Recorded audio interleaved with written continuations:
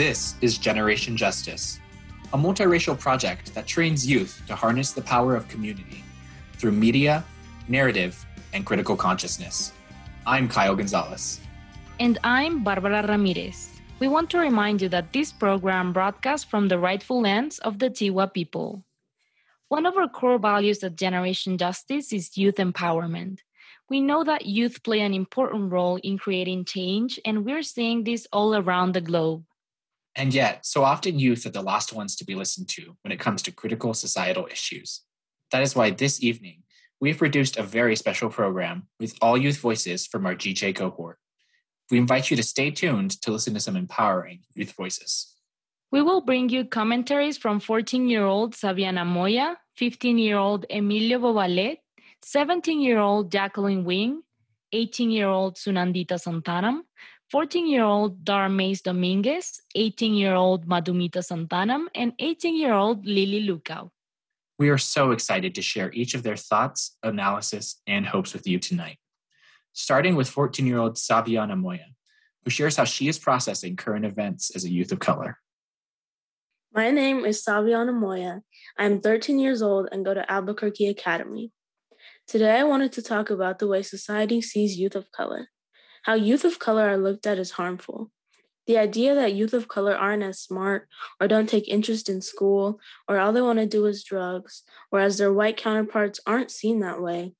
This shouldn't be surprising because of the very deep-rooted racism in the U.S., but it still hurts to see. I wanted to tell the stories of Ma'Khia Bryant, 16, and Adam Toledo, 13, who were both shot and killed by the police.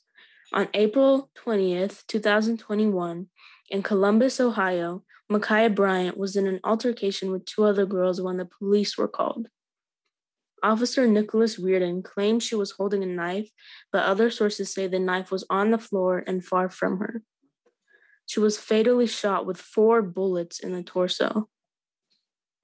On March 29th, 2021, in Chicago, Illinois, Adam Toledo was being chased by officers when they stopped at a dead end. The officers approached him, and allegedly he tossed a handgun and put his hands up. As his hands were up, Officer Eric Stillman fired his gun. Adam Toledo died due to the gunshots. These stories are examples of adultification. What is adultification? Adultification is the racial bias that young people of color are treated more mature or more adult than they are. This is often seen with Black girls. In news stories and headlines, Ma'Khia was referred to as a woman instead of a teenage girl. That is a prime example of adultification in Black girls. In Ma'Khia's case, you could argue that she was treated like an adult when she was only 16. In both of these cases, we see the police treating young people of color more mature than they are. In contrast, Kyle Rittenhouse, then a 17-year-old white male, shot and killed 2 people and wounded 1 other. He was not injured by the police. These stories make me frustrated, scared, livid, somber, and much more. I can't believe that this happens, but at the same time, I'm not surprised. I don't think anyone is surprised, but I think everyone should be enraged by these stories. We need to protect our youth of color. We need to fight for our youth of color. We need to help our youth of color thrive. We need to hold murderers accountable, and we need to hold the justice system accountable. To take action, you can educate yourself to change your own bias towards youth of color and talk about this problem with your peers. For Generation Justice, I am Saviana Moya. Thank you so much for raising awareness on this important topic, Saviana. There is so much we can all do to help youth of color thrive, and your call to action is very powerful. Saviana chose Kendrick Lamar's All Right to share with you. This is a futuristic song that states that things will eventually get better, regardless of the current struggles. But if God got us, then we gon' be all right. We gon' be all right. We gon' be all right. We gon' be all right. Do you hear me? Do you feel me? We gon' be all right. We gon' be all right. Huh? We gon' be all right. We gon' be all right. Do you hear me? Do you feel me? We gon' be all right. And when I wake up, I recognize you looking at me for the pay cut. Bahamas, I be looking at you from the face down. One Mac 11, even boom with the bass down. Emilio Bovalet, who is 15, brings us his own impactful reflection on police brutality, violence in communities of color, and some things we can do to address it. My name is Emilio Bovalet. I'm 15 years old. I want to talk about the mass suppression of Black people in our country. On April 11th, 2021, a young man by the name of Daunte Wright was fatally shot in his car over a traffic violation. Daunte Wright was 20 years old, a father to a 2-year-old son, and another victim to what seems to be the endless ongoing attack on Black lives at the hands of the law. According to the website Statista, in the first 4 months of 2021, 292 civilians have been shot by the police, and 62 were Black. Of those 292 people, 38 were Hispanic. In 2020, there was 1,021 fatal police shootings. And in 2019, there were 999 fatal police shootings. The rate of fatal police shootings were higher for Black people than any other ethnicity, at 36 deadly shootings per million of the population as of April 2021. Why are BIPOC being killed at this alarming rate? Americans who are not directly affected by the killing of Black people like to live in comfort, turning a blind eye to what's happening in our country. We Americans, with light-skin privilege, need to fight for equity and unity, for diversity and freedom. Those ideals make America. We need to protect each other and learn to be able to move forward to a better future. There are many ways we can help. One way to show your resilience and demand justice is peacefully protesting. Also, educating yourself on current situations and learning and embracing Black culture. Another way is to vote for officials that are willing to take action to help prevent these tragedies. If you ever come across a police situation that seems to be escalated, be sure to record it. Whenever you have a chance, help educate others and spread awareness to friends and family who lack the knowledge of the situation that our country is in. To learn more about the movement for Black lives, visit blacklivesmatter.com. With Generation Justice, I'm Emilio Bovalet. Emilio, thank you for your heartfelt words and for reminding us of some things that we can do to stand for justice.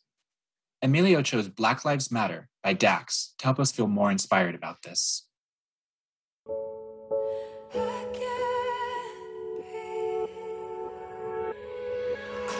Yeah, this a revolution in our time. Everybody's fighting, change coming, yes. That's why it's an acronym for riot. Everybody has a voice. Don't you dare stay silent. If you say nothing, you are an accessory to violence. Let these words dry the tears of our people that are crying. We can bring back hope, but not the people that are dying. It's what happens when the people you've oppressed ask for change in the country that they built, but you've ignored and denied.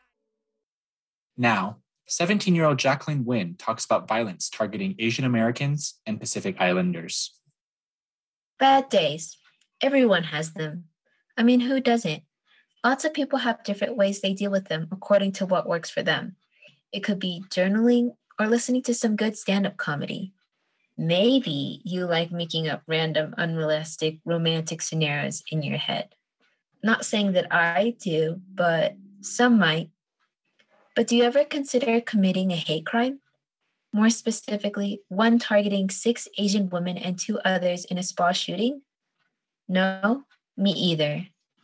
Ever since the start of this pandemic, there has been a rise in Asian American Pacific Islander hate crimes. From this point, I will be referring to the community as AAPI. Since March of 2020, nearly 3,800 anti-AAPI hate crimes have been reported. That's a 150% spike in violence against the AAPI community, just because the coronavirus first originated in Wuhan, China. Keep in mind, these are just the numbers that were reported in the United States alone. Those cases also do not include the casual day-to-day harassment that is endured by individuals. Names from a certain president, such as Chinese virus or the Kung flu, have done a lot more harm than anyone outside the community realizes. These hateful names and generalizations have driven people to act in inhumane ways. People have always been out for Asians, but have used the pandemic as a justification to put their xenophobic actions out onto the community. Fear, ignorance, and prejudice have caused small businesses to be avoided and shut down and led our elderly to be beat up in the streets. Even still, some non-AAPI have the audacity to invalidate these issues by using the model minority myth. This is the mentality that because Asian Americans often have a higher education and get into higher position jobs, that we are not oppressed, not knowing that we grow up with our strict parents' pressure to strive for perfectionism, with a lack of mental health acknowledgement and emotional support. This is just in order to create a stable income and not struggle as much as they did coming into the States. This myth is rooted in white supremacy. It affects people of color today and tries to both separate and invalidate us. Unfortunately, Asian American oppression is real, and it's not new. Back in the 1800s, during the gold rush in California, many Chinese farmers immigrated to the U.S. in hopes of finding jobs and a new life.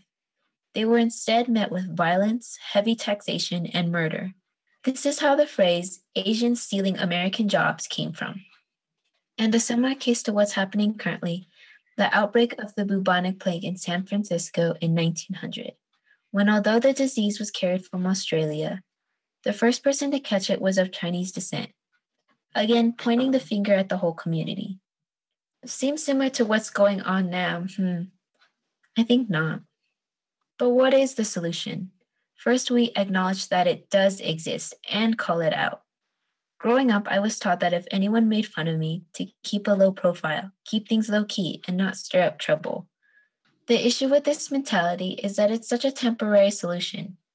Now it has come to bite us back and has allowed our persecutors to attack their loved ones. Racism and hate toward the AAPI community has become casual and normalized. We should all come together as a whole and rise up to this issue as a community. I realize that keeping my head low has cost me the lives of my elders. So much of the first and second generation of the AAPI Americans struggle with their identity, feeling like in order to fit in with our white friends, we had to tone it down, but not too much, or we would be losing our culture, too whitewashed and not cultured enough. This is why the elders are so important. They pass on stories, tradition, and wisdom onto us, and losing them is forgetting our identity. They are the most direct sources of our tradition.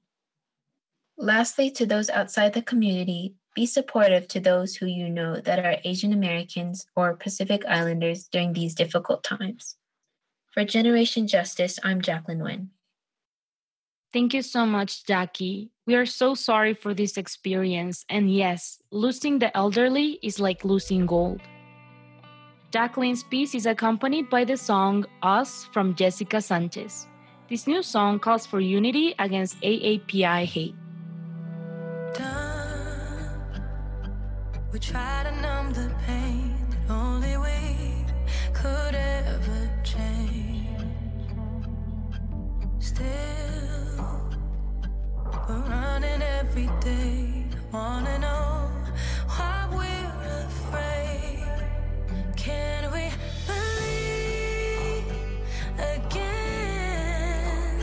If it was just for a day, would we still feel the same? We hope you're enjoying this special edition of Generation Justice here on 89.9 KUNM FM. This evening, we listen to radio commentaries presented by GJ's youth leaders. We now bring you 18-year-old Sunandita Santanam's commentary about violence against women. Sarah Everard, like so many of us, was a woman. She was a woman walking home. Everard was found dead on March 10, 2021. She was kidnapped and brutally murdered by Metropolitan Police Constable and Firearms Officer Wayne Cousins. Everard was only 33 years old. She was a marketing executive, a helper, a fighter, a lover, a daughter, a sibling, a niece, a granddaughter, and a best friend. Unfortunately, Sarah's story and death shed a light on the ugly, collective experience of women throughout the world. Why did Sarah have to die? An article by The Atlantic detailed that Sarah went home at a reasonable hour and walked through well-lit streets. Even with Sarah doing all the right things, her life was brutally taken. As I sat down to write this, I wasn't sure what to say. I didn't know what to write that could truly sum up the multitude of emotions racing through my mind. Safety is a human right. Safety should be a human right, yet millions of women alike hold their keys between their fingers like the claws of a tiger and shuffle to their cars in the dark of the night to avoid interacting with a man. Each and every day, women are objectified. They are shamed for the way they act, dress, talk, and carry themselves. They are shamed for existing. They are raped, sexually assaulted in their homes, their workplaces, on the streets. Women are beaten and murdered even by their family members. There is no doing everything right. Many women are killed regardless if they do everything right.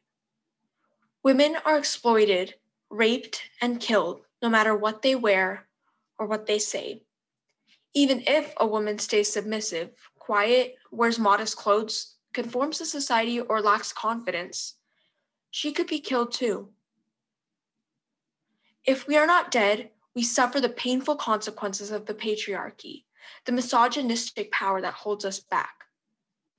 Sarah's horrid death reveals the resentment, the pain, the anguish, and the harsh truth of what 97% of women experience on a daily basis. I feel the painful presence of misogyny sitting on my shoulders like a weight I can't remove. The struggle of women does not go away. It is everlasting, generational, engraved in our society. Like Sarah, women are going to die in the hands of men that can't take no for an answer. Why is it a woman's job to suppress the sexual, physical, violent urges of men around them? It shouldn't be. But it is. Nothing changes. Women plead, but violence does not stop. Women walk on those sharp eggshells and feel them poked through their raw flesh in order to please men. I wish I could say that my words would stop the horrors that we constantly experience, but I can't guarantee that. As a woman myself, I see you, I hear you, I cry with you, and I smile with you. I see your accomplishments and I hear your struggles. To the men listening to this, now knowing and identifying our daily struggles, I hope, just hope, that you treat the women in your life with dignity, respect, kindness, and care, just knowing a sliver of their daily experiences. With Generation Justice, I'm Sunandita Santanam. Thank you, Sunandita, for your passion and insight and for reminding us women that we are not alone. Sunny wanted to share this music piece with you, Palibalu Badraba Takam by Sayonara Philip.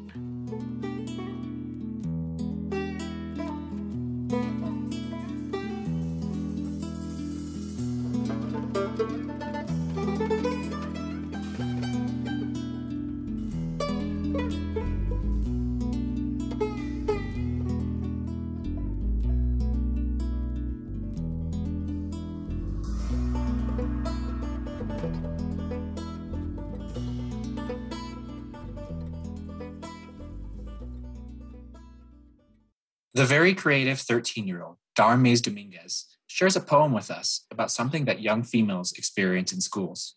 Take a listen. This is Dar. I'm 14.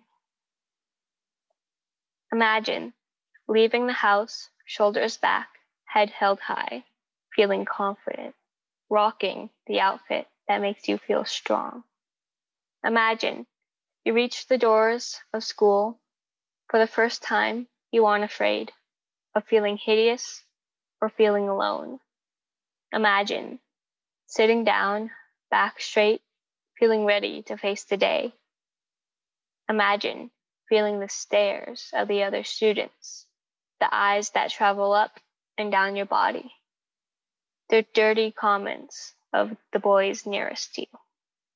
Imagine your name being called over the chatter of the class. Imagine the sound of your classmates going silent, the feeling as your confidence evaporates like smoke, the feeling getting up and walking dejectedly toward the door, alone. Imagine reaching the office, shrinking from the condescending glares of the adults in the room while they scrutinize your body, head to toes. Imagine being called into a room where you're told to sit, where you're asked, "Do you know why you're here?" Imagine being told that the pants you wear are too attractive. The shirt you wear shows an inch of cleavage. The curves of your body are too tempting. Imagine being told that how you look and what you wear is not appropriate, that it's your fault. Imagine the questions playing on repeat in your head, the voice asking, "It's my fault that the clothes I wear are more strictly regulated than guns in America. It's my fault the boys see me only as being beautiful for my body. It's my fault." One thing you don't have to imagine. This happens every day. This is not okay. This is not what this country should stand for. Dart, thank you so much for sharing your experience through this wonderful poem. As a young woman, I remember seeing girls dress coded all the time when I was in high school. This reality is unjust and frustrating. Here's a song selection from Dart to accompany her powerful poem. Alessia Cara's Scars to Your Beautiful. She just wants to be beautiful. She goes unnoticed. She knows no limits. She craves attention. She praises an image she prays to be sculpted by the sculptor. Oh, she don't see the light that's shining deeper than the eyes can find it. Maybe we're made of blind, so she tries to cover up her pain. 18-year-old Madhumita Santhanam explores the importance of taking care of ourselves individually and collectively from her experience as a first-generation Indian American. Hello, my name is Madhumita Santhanam. I was born and brought up in Albuquerque, New Mexico, to an Indian family. My parents immigrated to the United States from India in the 90s. At a very young age, my parents made sure that they taught my sisters and I about our Indian culture. I learned about the food, music, traditions, and so much more. When I was younger, my knowledge about my culture was very surface level. My knowledge was based on what I had been exposed to growing up. But as I grew older, I started questioning, why do the people in my culture act the way they do? I started thinking about the idea of individual mental health, which seems to be so uncommon in my culture. To start, Medical News Today defines mental health as a state of well-being in which an individual realizes his or her own abilities. In my culture, individual mental health tends to not be approached, largely because India, in many ways, is a collectivist society. Very Well Mind defines a collectivist society as a culture that emphasizes the needs and goals of the group as a whole over the needs and desires of each individual. I commonly see this in my own relatives whenever I visit. There have been a couple of deaths in the family these past 5 years. Obviously, when an individual loses someone, they grieve, they take time to themselves and reflect on the events in their own life. However, for my family, I noticed that nobody grieved alone. None of them reflected by themselves. In fact, there seemed to be no concept of an individual addressing their own mental health. My family all came and grieved together and supported each other. As another example, when my father was upset and was going through a tough time, he would always tell me that he had his family to help him cope. He never felt the need to obtain any individual help because he always had his family by his side. In this way, he had a collectivist mindset when it came to his own mental health. While I provided some positive examples of having a collectivist rather than an individualistic mindset, when it comes to mental health, caring for yourself individually can be beneficial in many ways. Taking accountability of your own emotions, owning the way you feel, and knowing how to help yourself are all great things. It allows you to be your own person and to have freedom.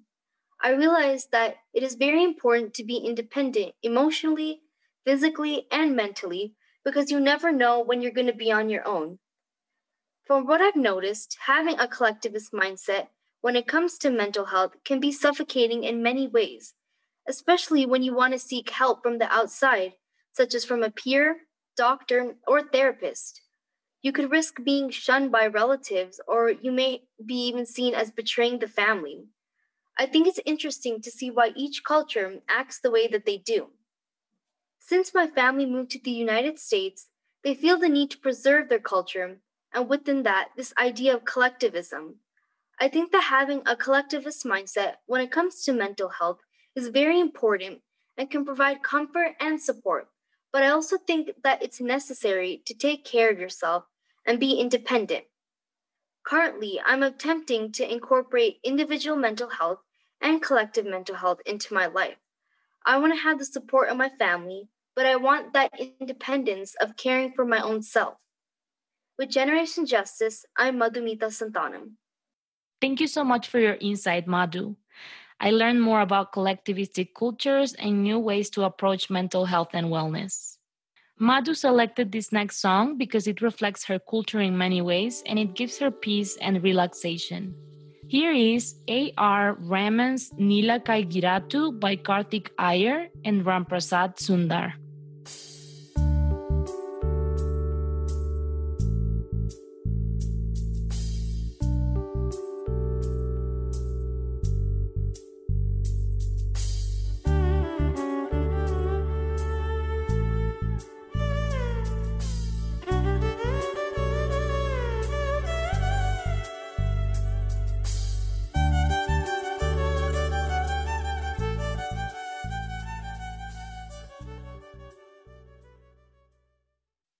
18-year-old Lily Lukau shares her commentary about an important life transition as a young person graduating from high school. My name is Lily Lukau, and I am a graduating high school senior. I have lived in Albuquerque all of my life. It is my home, and I've always felt a deep sense of safety and community in New Mexico. I have been attending my school, Conwell Classical, since 6th grade, and that has allowed me to feel a deep sense of belonging. My whole life, I have been surrounded by comfort.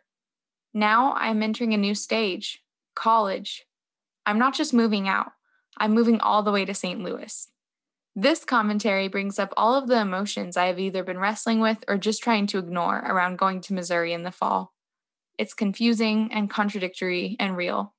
Let's start with my most obvious emotion, fear. Fear of change, fear of loneliness, and fear of sadness. All of these are natural products of independence, but at this moment, they also reflect a deeper set of fears that I've carried in every stage of my life. This isn't just because of college, but college is really bringing these foundational fears to the surface for me. When you are surrounded by the usual comforts of your whole life, these fears can stay hidden. It takes a new environment and new people for that comfort to go away and for the fear to be revealed. As scary as this feels, it gives me an opportunity to produce new comforts and meet new people. This new environment will allow me to face my own fears, to question who I am, to ask what I want to be surrounded by, and appreciate the movement I've made. Everything I do is going to be through me.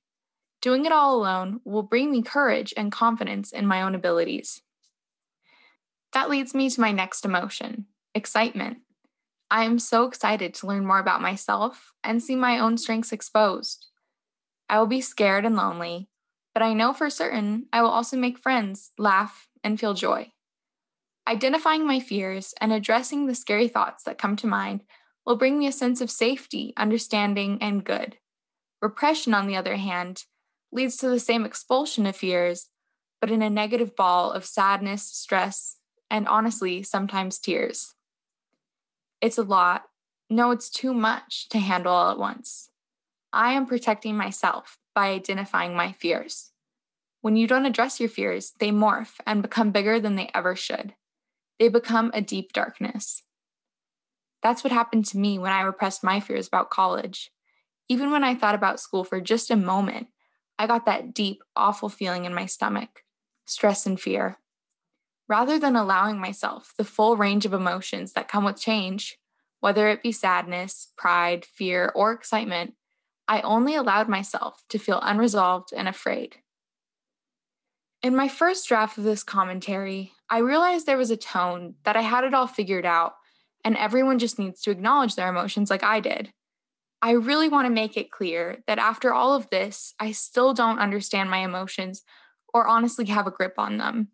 Even after this time and work, I don't think I will be able to fully understand. And that's because there is so much unknown about this upcoming moment in my life, because of what will no longer be, and because this simply is a lot to tackle and process. Looking at and allowing your emotions helps, but it isn't perfect, and it cannot be the sole thing you do to help yourself process change in your life. Emotions are complicated and helpful and scary, and that is what makes them so important. Mom, I want to leave a message for you because I think what scares me most about going to college is the fact that I'm going to be leaving you. And I know I'm not really going to be leaving you, but we're going to be separated. And I've never done that before. It makes me really emotional and scared. And I think it just comes from the fact that obviously you're my mom. I've grown up with you.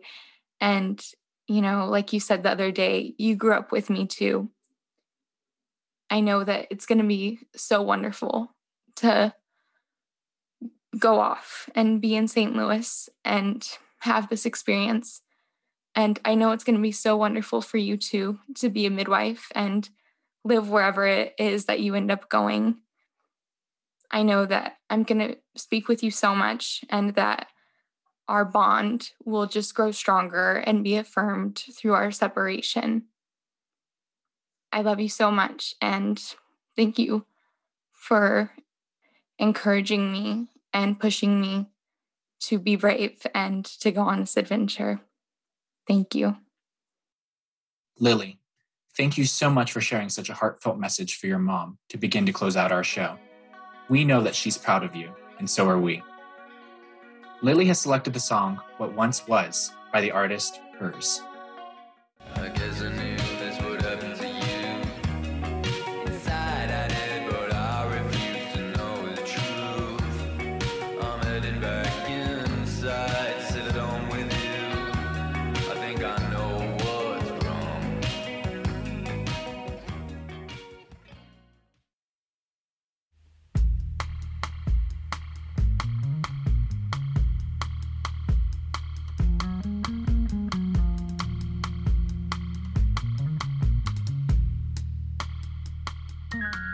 We hope that you enjoyed listening to this hour of Youth Voices. We encourage you to take time this week to listen to the young people in your lives. We have so much we want to offer to our community. We'd like to thank our brilliant youth for their commentaries. Saviana Moya, Emilio Bovale, Jacqueline Wynn, Sunandita Santanam, Dar Mays Dominguez, Madhumita Santanam, and Lily Lucao. Tonight's hour of radio was produced by Roberta Rael with production assistance from myself, Barbara Ramirez, and editing support from Roman Garcia. We want to give a big shout out to all of our youth producers. We could not do what we do without you. Generation Justice would also like to thank KUNM for bringing the voices of young people to you, KUNM listeners. Our website is generationjustice.org, where you can check out all of our multimedia work and listen to our podcasts, which are also available on SoundCloud, Apple, and Google Podcasts. We're also active on social media. Find us on Facebook, Twitter, Instagram, and follow our playlists on Spotify. Generation Justice is funded by the W.K. Kellogg Foundation, with additional funding from the Annie E. Casey Foundation, and of course, all of you who have contributed to our project by visiting our website and clicking donate. Our opening song is Youth of the Nation by POD. I'm Kyle Gonzalez. And I'm Barbara Ramirez. Coming up on KUNM is Spoken Word, so stay tuned and join us next Sunday at 7 o'clock. Good night.